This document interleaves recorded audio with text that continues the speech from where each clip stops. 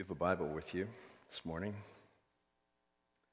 We'll be looking at Matthew chapter 5, verses 9 through 12 as we finish the Beatitudes, beginning of the Sermon on the Mount. So I say to you, hear the word of God. Blessed are the peacemakers, for they shall be called sons of God.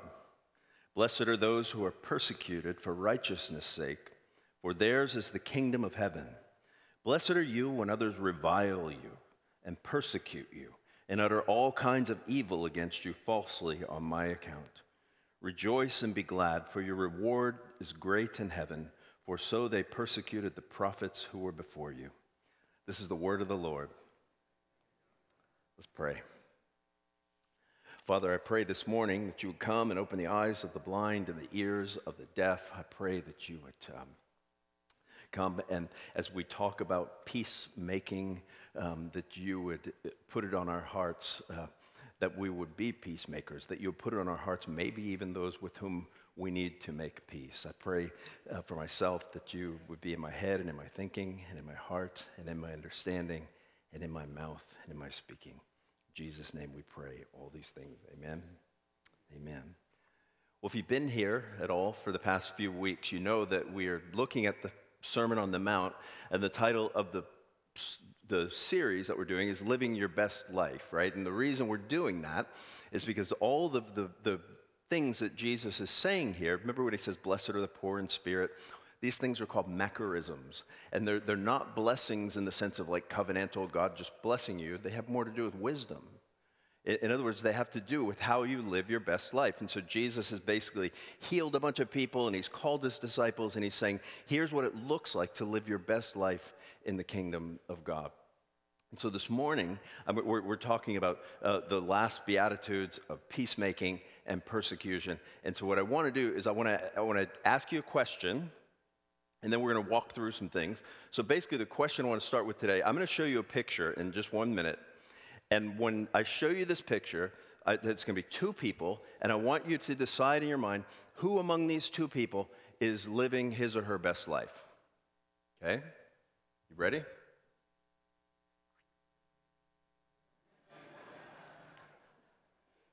For those of you listening online, it's a picture of Donald Trump and Nancy Pelosi. This week, so this week was pretty serendipitous in that I'm preaching on peacemaking, and it was the craziest week in politics I think I've ever seen. It was so crazy, I had to write some things down. I don't use notes, but for this, I had to. That basically, if you think about it, the relationship between these two people, right, the President of the United States and the Speaker of Congress, so let's just pick up with the fact that she decided that she was going to move to impeach him without a vote of Congress. If that was me, I would be upset by that. Apparently he was, okay?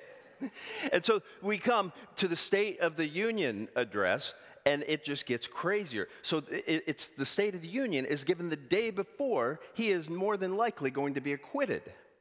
And so he gets to the State of the Union, and so is Nancy Pelosi going to make peace with him? No.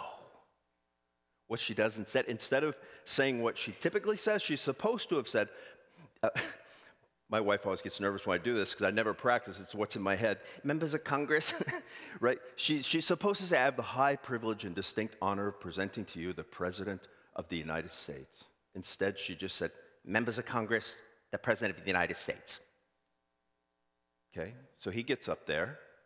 Is he going to be a peacemaker? How's he going to respond to that? She reaches out to shake his hand, and he snubs her as if he were in junior high. He doesn't shake. Could it get worse than that? Of course it could. How is she going to respond to that?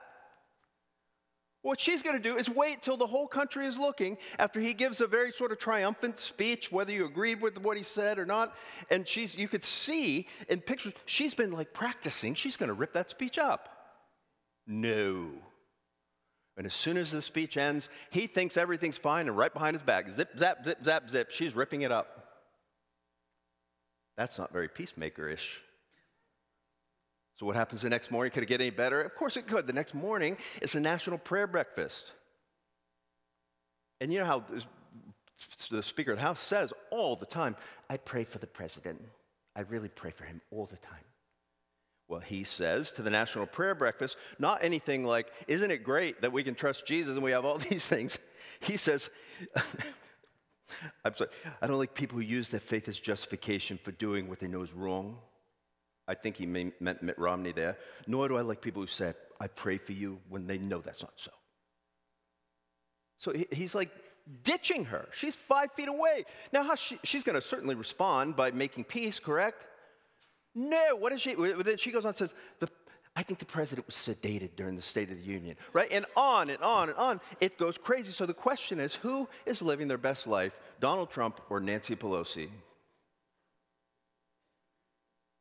According to Jesus, neither of them, by a long shot.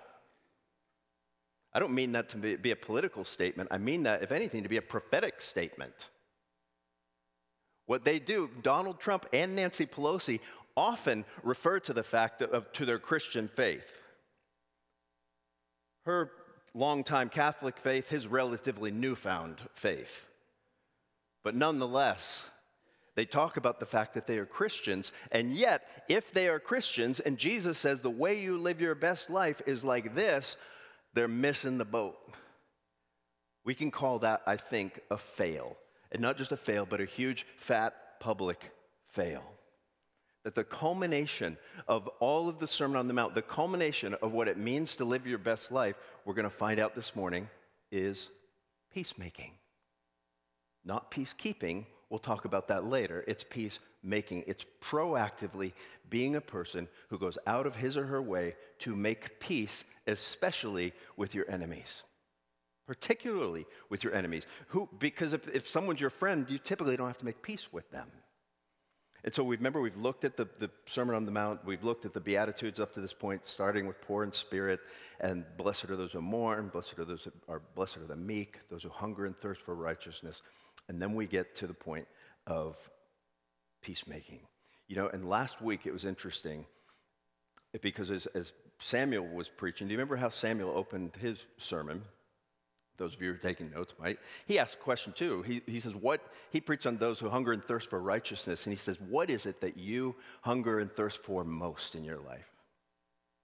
And without even thinking, I wrote, to be free of conflict. I hunger for that. I long for that. And then within a minute, I looked down and thought, next week I have to preach on peacemaking, which assumes conflict. It assumes hostility, assumes all these things. So I might long for a life that's free of conflict. It seems like I'm going to have to play a part in making sure that happens. And so we're going to look at 3 things this morning as we consider peacemaking and this beatitude. Basically, the first thing we're going to consider, that's a break for your eyes, isn't it? The first thing we're going to consider is the peace of Jesus. The second thing we're going to consider is our calling to be peacemakers.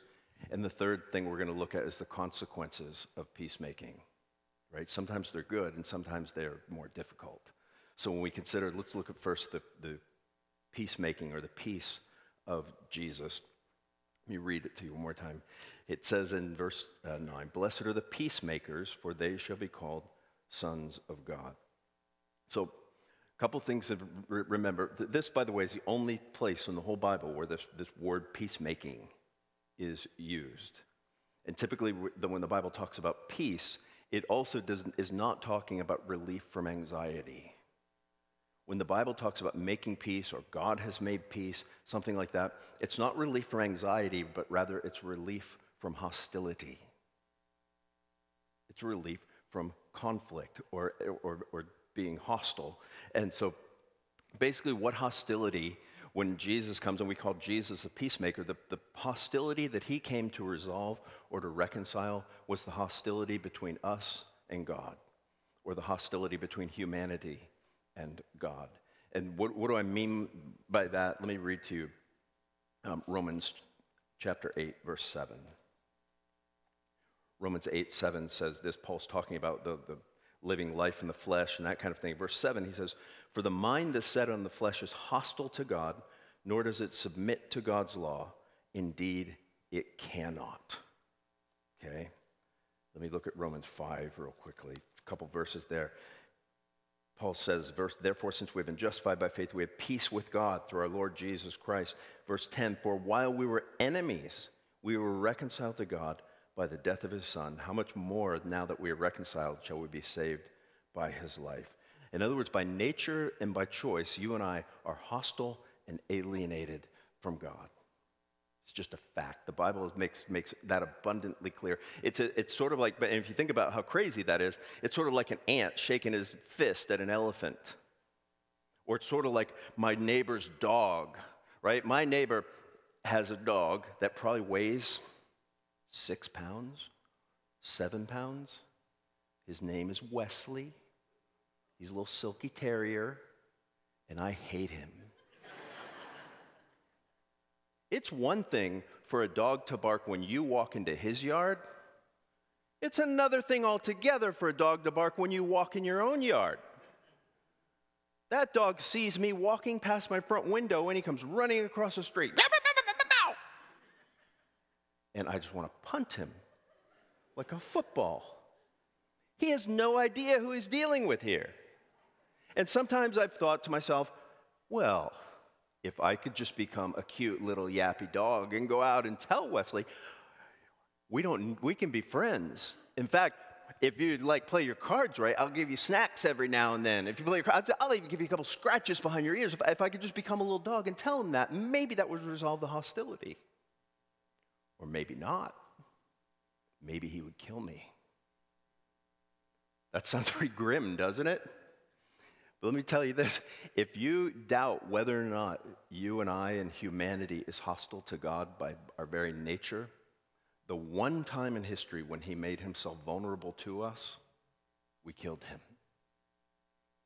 The one time God manifested himself in the flesh, the one time God said, here I am, in the person of Jesus, we crucified him and killed him. That's pretty hostile. Now, the good news of the gospel is basically this. Because of the gospel, the war is over.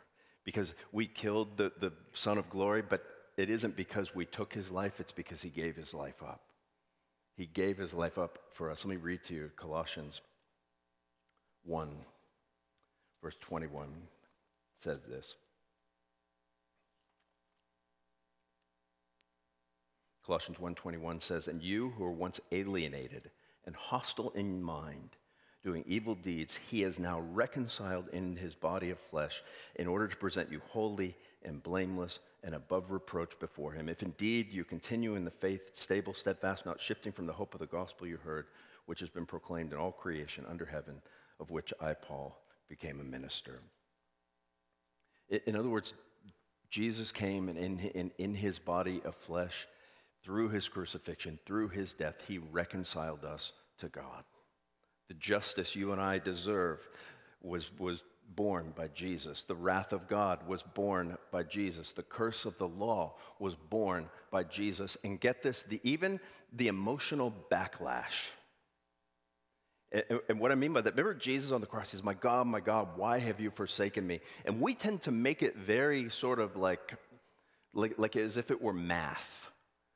Right? So God had to do it, and Jesus cries out, my God, why have you forsaken me? And so God just very mathematically and unemotionally turned his back for a minute to get the job done, and then turned back. Jesus is crying out, my God, why have you forsaken me? Because God has forsaken him. God is angry at sin, and he is pouring it all out on Jesus. I imagine that is a little emotional.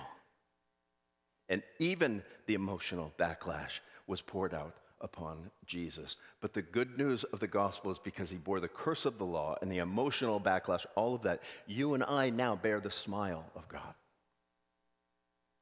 He looks upon us with a smiling countenance, not a frowning countenance. He looks at us not as enemies and not as people who are at war with him, but as sons and daughters. That's good news, isn't it? I mean, but to take it a step further, that since we have been reconciled through this thing called the gospel, since Jesus has made peace between us and God, and because Jesus says, blessed are the peacemakers, for they shall be sons of God. What the Beatitude is really teaching is basically that we're called to repeat in our lives what God has done for us. In other words, we are called to repeat in our lives every day what Jesus has also done for us, and that is to be peacemakers. And being a peacemaker is not necessarily an easy thing, but it's what we're called to do. As we look at our call to be peacemakers, let me clarify the difference between peacemaking and peacekeeping. Most people, to be honest with you, are peacekeepers. And I'm going to read you, this list is just out of my head. And it took me about 2 minutes to write. What's the difference between a peacemaker and a peacekeeper? Someone who proactively is seeking to be reconciled to other people. Someone who's proactively seeking to, maybe you're a third party and you're trying to reconcile two people who are at odds with each other. What's the difference between a peacemaker and a peacekeeper, right? So the first thing that I wrote, a peacemaker rather, tells the truth, while a peacekeeper oftentimes avoids the truth. Right? Just keep your head down. As long as I keep my head down, there won't be any conflict, and I just keep moving. Right? Peacemakers tell the truth. A peacemaker fosters reconciliation. Peacekeepers, by their very apathy, foster division. Right? In other words, if two parties are against each other, and you know them well, let's say you're their friend, and you are not seeking to have them reconciled by just keeping your mouth shut, you're actually assisting them to be more divided. Peacemakers don't fear conflict. Peacekeepers avoid conflict. Peacemaker doesn't fear confrontation, at least not too much. Peacekeepers avoid confrontation. Peacemakers won't abide gossip. Peacekeepers, guess what? Peacekeepers use gossip as a tool. Because if they can use gossip to get their way and to make sure that nothing comes down upon them, that's how it works. Okay, peacemaker persuades, a peacekeeper manipulates. Peacemakers bear the pain of others. Peacekeepers avoid the pain of others. Peacemakers are other-centered. Peacekeepers are self-centered. Peacemakers are courageous at some level. Peacekeepers tend to be cowardly. Peacemakers are risk takers. Peacekeepers are risk avoiders. Peacemakers talk to people. Peacekeepers talk about people. Peacemakers take the blame. Peacekeepers shift the blame. In other words, peacemakers are poor in spirit. Peacekeepers mourn their sin. Peacekeepers are meek. Peacemakers are meek. In other words, to make peace, you've got to have some level of humility. And in order to be humble, you've got to start at the very beginning of the Sermon on the Mount, the very beginning of the Beatitudes. If you mourn your own sin, if you are meek, and remember what meekness is, it's putting the rights of others before you. If you actually pursue righteousness, then you can actually see how that would end up having you being able to make peace. Because it's easier for someone to make peace with you if you're humble than if you are haughty, right? And so to the extent, if you read that list, to the extent that we trust all these Beatitudes, that Jesus has done these things for us, that we have been reconciled to God, and because we have been reconciled to God, the rest of the Beatitudes make sense to us, right? That we're poor in spirit, mourn, meek. To the extent we trust Jesus in these things, we can live the life that he lives through us. We can be peacemakers. Now, practically speaking, what does it look like? Martin Lloyd-Jones had 4 areas where he talked about the practical application of peacekeeping. And the first thing, which made me laugh when I read it, and this is my summary of everything he said in a couple pages. Learn to keep your mouth shut. Number 1 application of being a peacekeeper, zip it. In other words, I think I've come to believe over the years that some of my best friends are people who don't tell me what other people are saying about me.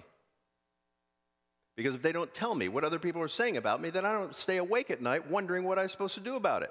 I sleep well, and it doesn't matter anyway, right? So when we need to learn when to keep our mouths closed, when not to say something. Because if you think about it, if we want to make peace, sometimes we say things that are true that don't help at all.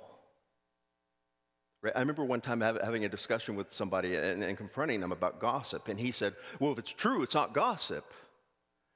And I said, well, if it's true and it hurts someone, it is gossip. If it's true and it hurts someone, it's not helpful at all. So at some level, you don't want people to lie for sure, but just because something is true doesn't make it right to say. And it certainly doesn't make it right to say in public. His second thing, he said, view every situation in light of the gospel. And what he means by that when he says it is when you are in the middle of some conflict or you're trying to think through conflict for other people, ask yourself, how is the world perceiving the gospel because of what I'm doing here? Right, so let's say you work with a bunch of people who aren't Christians, and you want to see them become Christians maybe. And then you go to work every day, and when you go to work, they hear you constantly complaining about this or that thing that happened at your church. Right, whether you go to our church, or, I mean, it's the same everywhere. Do you think you are actually moving the ball forward or moving it backward? Do you think you're gaining ground by complaining or losing ground? When we view every situation in light of the gospel, it changes things. You can ask my wife this. I say this, I don't know, maybe at least once a month. I'll say, I hate being a Christian. And the reason I say that oftentimes is because someone has crossed me. Someone has cut me off in traffic. Someone has done something that is unjust to me. And I'll say, I hate being a Christian because since I am, I can't do what I want to do. I can't do what's my natural inclination to do. I can't strike back, if you will. I can't retaliate. Instead, I have to make peace. In other words, it's not always easy, but I'm called to it nonetheless. Third thing he says is we go out of our way to be peacemakers. In other words, sometimes we apologize when we don't have to. Sometimes you haven't done anything wrong, and what it will take to move everything forward is for you to just say, I'm sorry. In other words, we bear blame, maybe even blame that we don't deserve. Does that sound like someone else to you? That's exactly what Jesus did for us. And we go out of our way. Instead of escalating situations, we de-escalate. Just yesterday afternoon, I went to the gym. I go to 24-hour fitness over here. And I was parked in the middle slot. There's basically a painted sidewalk. And there are no cement barriers. And as I was walking out to my truck, an enormous truck, the hood of this truck was higher than my head, pulled into to a parking spot and just kept going in front of me, over the crosswalk. And I stopped. I looked at the guy. And he looked at me like, okay, we're going to do this. And I went, he didn't know what to do. I could have escalated it. And he could have escalated it back. His truck is twice as big as mine. And instead, he just laughed. Right? Do we overcome evil with good? Is basically what I'm getting at. Are we overcoming evil with good? The last thing he says is that we live out the prior Beatitudes. If you're living out the prior Beatitudes, you can't help but be a peacemaker. I mean, imagine this. I mean, I know I'm probably the only person in the room that's ever had conflict with my spouse. And imagine, is it easier to be reconciled to your spouse if your spouse is poor in spirit? If your spouse genuinely mourns his or her sin, if your spouse genuinely is concerned about your rights over his or her right. You see where I'm going with that. So the more we understand the Sermon on the Mount, which means, and the Beatitudes, which ultimately means the more we understand the gospel, the more peacemaking will just happen. We will be peacemakers by virtue of the fact we are becoming more and more like Jesus. But wait, there's more. There's more to being a peacemaker than just being in right relationship with people in church or right relationship with your spouse. Remember, being a peacemaker, sometimes you're called to be a third-party peacemaker, and every Christian, would you agree, or at least according to this Beatitude, is called to be a peacemaker? Well, one aspect of peacemaking that every Christian is supposed to be involved in is helping to see other people be reconciled to God. In other words, are you an ambassador for the gospel? Are you telling people, you are hostile to God? I get that. But God has done all this stuff in order to be reconciled to you. That our job as Christians is also to be ambassadors. Let me read you what Paul said in 2 Corinthians 5. 2 Corinthians 5, Paul said, verse 17, he starts out, he says, therefore, if anyone is in Christ, he is a new creation. The old has passed away. Behold, the new has come. Verse 18, all this is from God, who through Christ reconciled us to himself and gave us the ministry of reconciliation. That is, in Christ, God was reconciling the world to himself, not counting their trespasses against them, and entrusting to us the message of reconciliation. Therefore, we are ambassadors for Christ, God making his appeal through us. We implore you, on behalf of Christ, be reconciled to God. Let me ask you this. When's the last time you implored someone to be reconciled to God? That's our calling. And I don't say that to make you feel guilty. If I want to make you feel guilty, I preach about evangelism every Sunday. But the fact is, one of the natural outworkings of us becoming more and more like Jesus and becoming peacemakers is not just to make peace among conflict, but also to help people be reconciled to God. That's all of our mission. Now, for some of us, that means actually maybe literally imploring people. For other people, it means you're serving in music ministry, you're serving in safety ministry, you're serving in the church, that you're helping to move this ball forward, helping people to be reconciled to God generally. Now, here's the thing. If you are going to do that, if you are going to be someone who reconciles people to God, who actually tells people the gospel, who constantly is seeking to reach people with the gospel, sometimes you will be persecuted. In other words, if you're the consequences of being a peacemaker mean that sometimes you're going to take it on the chin. Right? If you're going to be involved in conflict with people who are hostile, whether it's hostile to other people or hostile to God, sometimes it's going to work and sometimes it's not going to work. And sometimes you will be persecuted. Now here's the thing. Notice what he says. In verse 10 is actually the last of the formal Beatitudes. He says, blessed are those who are persecuted for righteousness' sake, for theirs is the kingdom of heaven. And then verse 11, he says, blessed are you when others revile you and persecute you and utter all kinds of evil against you falsely. On my account, rejoice and be glad, for your reward is great in heaven, for so they persecuted the prophets who were before you. Now what's interesting is verse 10, he says, those who are persecuted for righteousness' sake, for theirs is the kingdom of heaven. That's third person. Remember, he's talking to the disciples, and a bunch of people are probably listening around, and he switches when he gets to verse 11 to second person. In other words, he looks down at people. He says, you, Samuel, you, someday, right? Someday, when you're persecuted, when people revile you and do all these things, you should count yourself blessed. You should rejoice and be glad. He's telling his disciples that this is going to happen, and when it happens, be glad about it. Now, it's interesting. I'm going to quote Tim Keller here because this is some people aren't going to like this, and I'm say, well, it's Keller, not me. Keller basically says this. He says, if you're going through your life as a Christian and you are constantly persecuted, you feel like you're constantly put upon. People are just constantly persecuting you. He would say you are probably just obnoxious.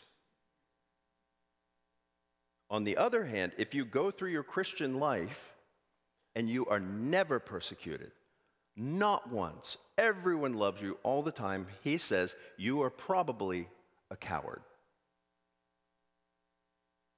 In other words, as we grow to be more and more like Jesus, the more we're willing to risk and put ourselves out there, either with interpersonal conflict or either with the sort of cosmic conflict between God and man. But either way, sometimes we will be persecuted. And sometimes, Jesus says, people will revile you and persecute you and utter all kinds of evil against you falsely on my account. And then he says to that, and we'll tie it up here, he says, what should our response be to being reviled and persecuted and having all kinds of evil uttered against us? He says, rejoice and be glad, for your reward is great, for so they persecuted the prophets who were before you. What's Jesus' point there? Why does he bring up the prophets?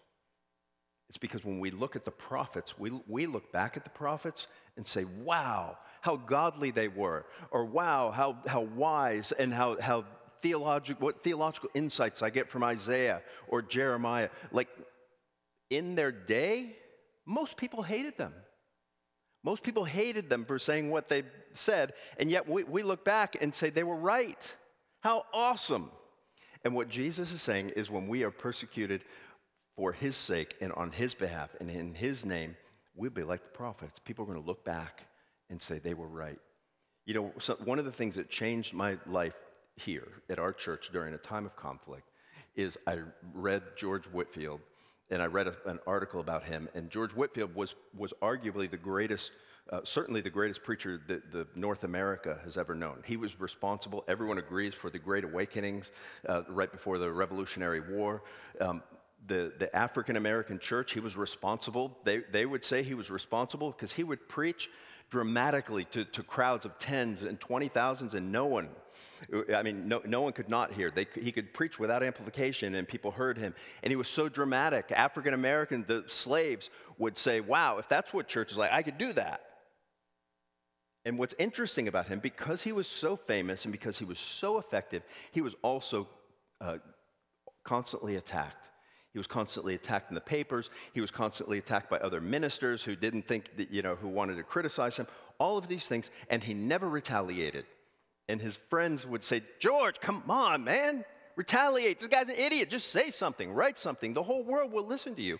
And you know how he would always reply? In the end, we will see who's right. And in the end, they'll know I was right about this, or they'll know I was right about that. And you know what? When I read that, it changed everything for me. Because if I trust Jesus, in the end, if I'm right about a particular situation, everyone's going to see it. Everyone.